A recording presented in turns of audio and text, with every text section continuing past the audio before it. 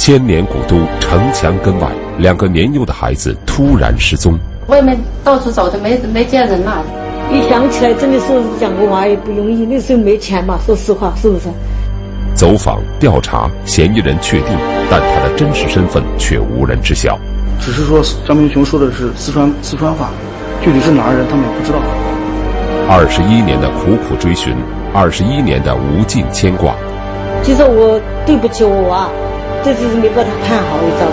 看见和我小孩身高差不多，年龄差不多的啊，都以为叫走上面前去，多看几眼。DNA 互联网，日益先进的刑事科技能否让两个破碎的家庭再度团圆？我们一定要想尽一切办法，穷尽一切手段，要为这个家庭团聚尽我们最大的努力。不测之心，今日说法即将播出。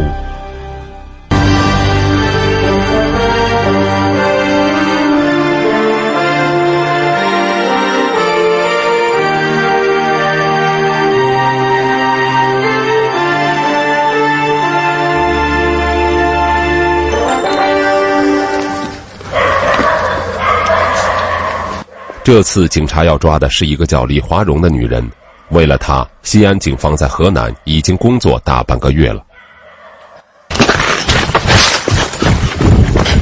深夜时分，在农村的一条小路上，侦查员拦下了一个女人。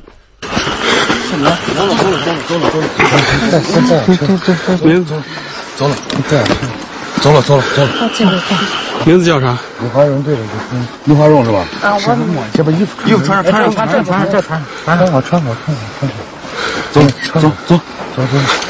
不把它带。没事，走。放心吧，我走。对于警察的突然出现，李华荣很配合，他似乎已经知道是因为什么。各位好，这里是今日说法。面对突然出现的警察，李华荣说：“放心吧，我是不会跑的。”显然，对于警察的到来，他是有心理准备的。事实上，他躲警察已经躲了21年了，而事情缘起于21年前的陕西西安，那是一个冬天。那是1996年12月3日，正是初冬时节。这天，在西安市劳动南路的一个建筑工地发生了一件蹊跷的事。工地上有一男一女2个孩子不见了，男孩名叫敬鹏4岁，女孩叫吴琴只有3岁。俩孩子分别是2个四川包工头家的，都是家里的独子。一想起来，真的是养个娃也不容易，那时候没钱嘛，说实话，是不是？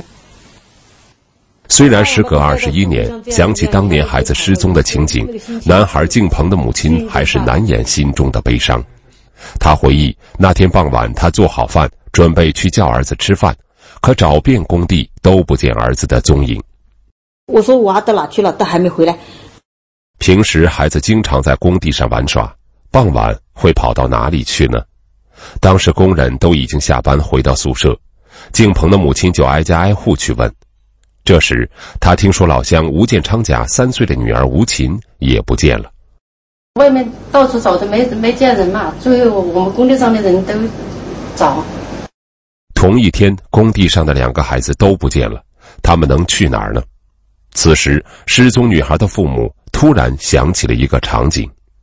我当时是把那个男孩背在他背上，你把我女孩背在男孩背上，这一个人背2个孩子。我们去点水的时候，我看见张明雄把敬鹏那个背出去。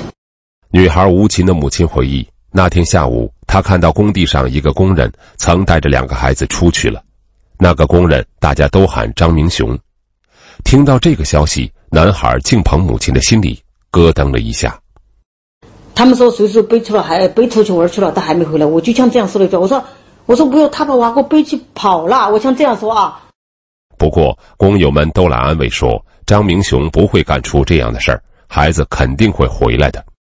我们所有的老乡都说不会，他肯定不出去看楼下给娃买吃的，一会儿就带回来了。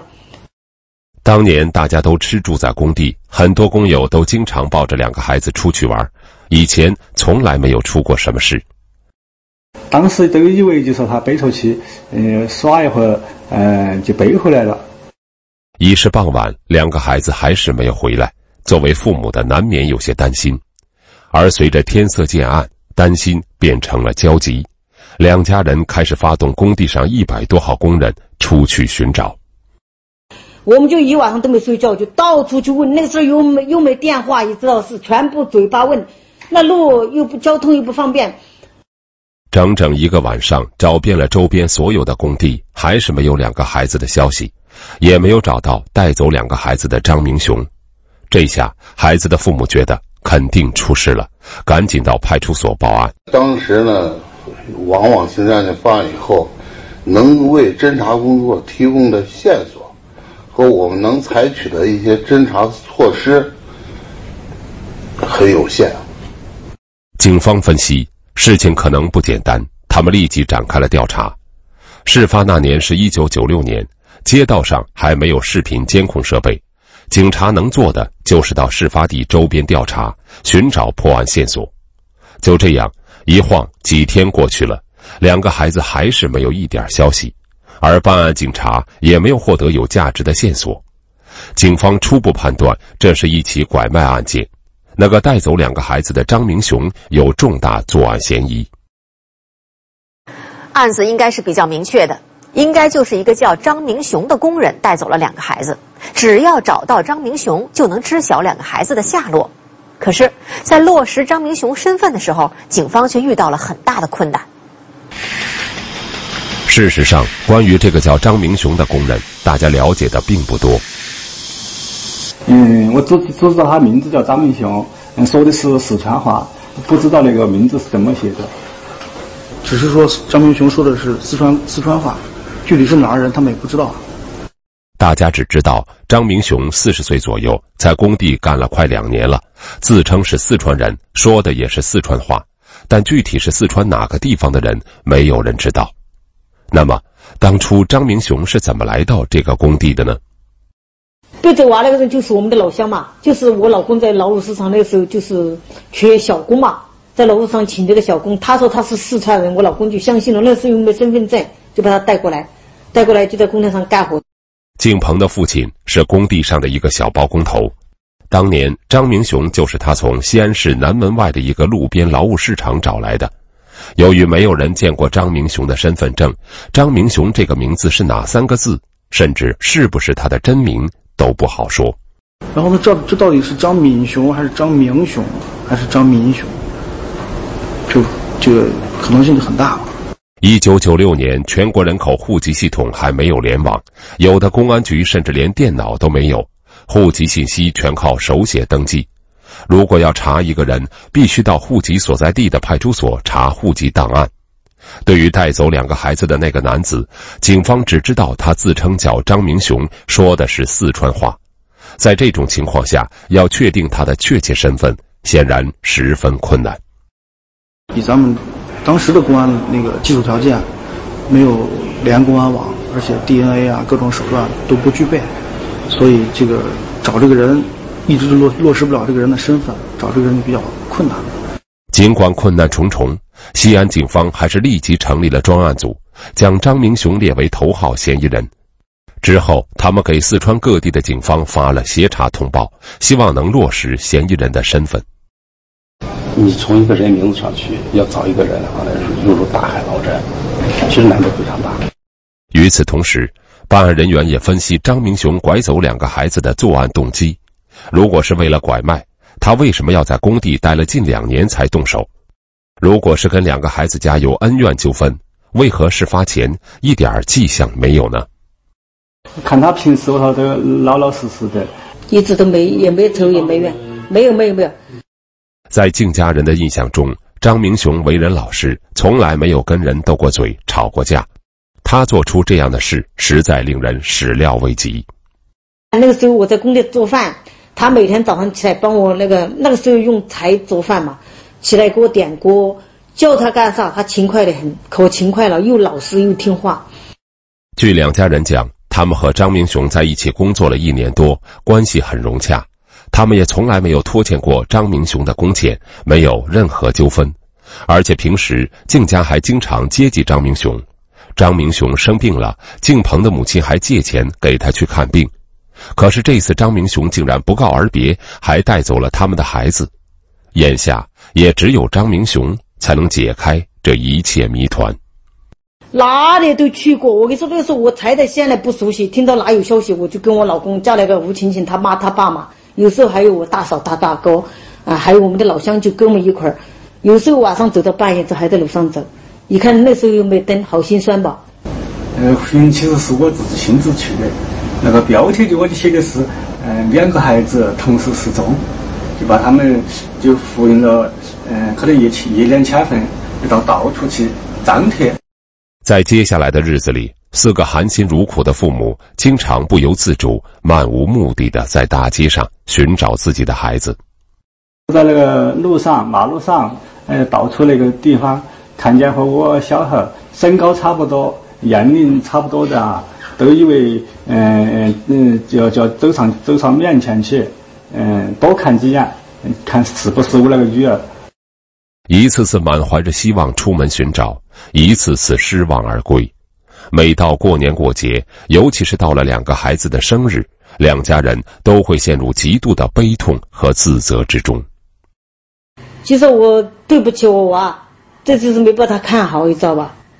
他妈原来头本来就不痛，现在就经常想那个娃他头都痛，现在痛那个只要一遇到那个节事，头一下就痛了。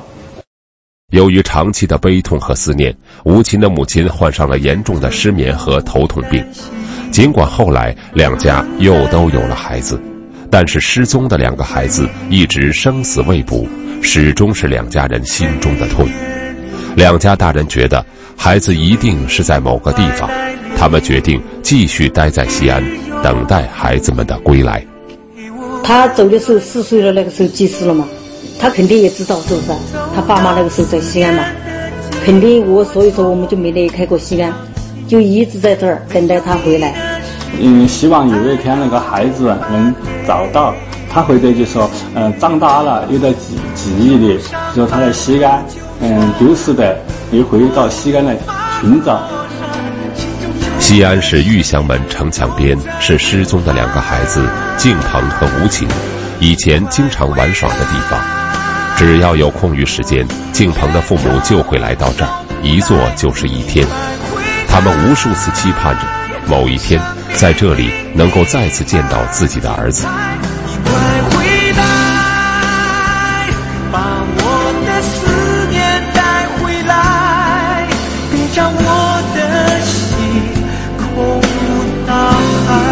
我下定决心的，反正就是说不管有钱没钱，反正我始终要把娃找见了，我才放心，我心里才那个啥放得下。而西安警方也一直没有放弃这起案件的侦破，虽然负责此案的民警换了一茬又一茬，然而专案组始终没有撤。专案民警都该退休的退休，然后刑侦所长该换都换了很多人了，然后大家把这个案子又翻起来继续找。这类拐卖儿童案件一直是我们公安机关关注打击的一个重点。作为我们刑侦口，我们做刑警就是破案。案发时的1996年，刑侦技术还不够发达，但之后随着 DNA 技术的日渐成熟，给寻亲带来了巨大的便利。2011年事发，当时贾三才给他开了一个让他无法拒绝的价钱。他说就是说个大概价就是1万，超不过2万块钱。1992年在农村，谁家要有1万元的存款，那就是响当当的万元户。而当时张明雄在周至打工，1个月才能赚几十块钱。听到有人愿意出这么多钱要孩子，他动心了。当时听了，当然听了我就说，当时我就说1万也行，1万上下也无所谓，反正我在这几年当中有机会就给他找一个。双方谈得十分投机，贾三才给张明雄留下了姓名和家庭地址。1995年初，张明雄到西安打工，在南门外的一个路边劳务市场找工作，被一个包工头看中，带到了一个建筑工地干活。这个包工头就是被拐男孩敬鹏的父亲。张明雄说，他刚到工地就看见了一个小男孩，后来得知是包工头家的儿子敬鹏，他立马就想起贾三才跟他说过的事。我这个贾三才就要这么一个男孩，这就是缘分。当时的敬鹏身体比较虚弱，经常得病，家里人看得比较紧。张明雄决定先在工地留下来，伺机行动。去跟金在文打工，在将来有顺其自然的情况下，就把孩子抱走。为了打消周围人的戒备心理，顺利拐走敬鹏，张明雄刻意接近敬鹏一家。在工地，他什么脏活累活都干，很快就获得了敬鹏父母的好感。叫他干啥，他勤快得很，可勤快了，又老实又听话。在敬鹏父母看来，张明雄干活勤快，为人老实，闲暇的时候还经常帮他们带孩子出去玩耍。他们觉得这个老乡很地道，他们也很放心。正是这种放松，给了张明雄可乘之机。据张明雄交代，事发那天1996年12月3号，4岁的敬鹏再次缠着他要去外面吃面皮，他觉得机会来了。今天这么顺利，天地人和都很自然，干脆把他带到河南去。这就我从那个时候，在那1秒钟之内，我就坏了别个的家庭。原本张明雄只是想带走男孩敬鹏，可正当他们要出门的时候，工地上另外一个包工头吴老板家3岁的独生女儿吴琴也吵着要一起去，于是他决定2个孩子一起带走。这个女孩是这样的，这个女孩呢，就是她也要吃凉皮儿，这就叫有一句成语就叫顺手牵羊，干脆2个一起背上。就这样，21年前那个冬天的下午，张明雄带着2个年幼的孩子不辞而别。之后他直接带着孩子来到了河南，交给之前在周至县认识的那个贾三才。事后他获得了1万块的好处费。当在任何时候看到警车从我身边也好，远处也好，只要它晃动一下，我也有感觉，有一种城防不安的感觉。张明雄清楚，拐卖儿童肯定是一种犯罪行为，他也担心被抓坐牢，所以过去的21年当中，他一直藏身在外，很少回家，也很少跟家人联系。就在被抓前不久，他甚至想躲到西藏去。而对于自己的行为对2个孩子的家人造成的伤害，尤其是对敬鹏的父母，当年可以说是有恩于他，张明雄觉得很对不住，是自己财迷心窍，做出了这种伤天害理的事情。那应该在良心上，应该人情重要，钱不重要，不应该做这种事。好，今天我们演播室请来的嘉宾是中国人民大学法学院的副教授魏小娜。魏老师，你看，在1996年的时候，张明雄拐了2个孩子。那按照当时的法律啊，如果是拐卖儿童的话，应该受到什么样的惩处呢？这个案子呢是发生在1990年的12月份。那么当时这个适用的法律呢，应该是1979年的刑法。那么1979年呢规定的一个罪名叫做拐卖人口罪。那么根据当时的法律规定啊，这个拐卖人口的是判处5年以下有期徒刑，情节严重的呢是5年以上有期徒刑，所以当时的处罚是比较轻的。对，所以就这个案子来说呢，就是虽然这个情节严重呢，当时法律呢就没有具体的列举什么情形叫情节严重，但是比照1997年这个修订的刑法对于情节严重的这个描述啊，就是拐卖3人以上的叫做严重。所以说呢，按照这个标准的话，那么按照当时的法律啊，就是因为这个案子中呢，这个他是拐卖了2个儿童，对，所以说呢，这个案子呢，估计量刑呢，也就是在5年吧。按照张明雄的交代，当年他带着2个孩子离开西安后，到了河南。那么到了河南之后，2个年幼的孩子经历了怎样的命运？贾三才以及节目开头出现的那个李华荣，在这个案子里又扮演了怎样的角色呢？明天的节目我们继续关注。好，感谢您的收看，也感谢魏老师参与今天的讨论。希望观众朋友继续关注中央电视台第1套节目综合频道接下来的其他内容。明天见。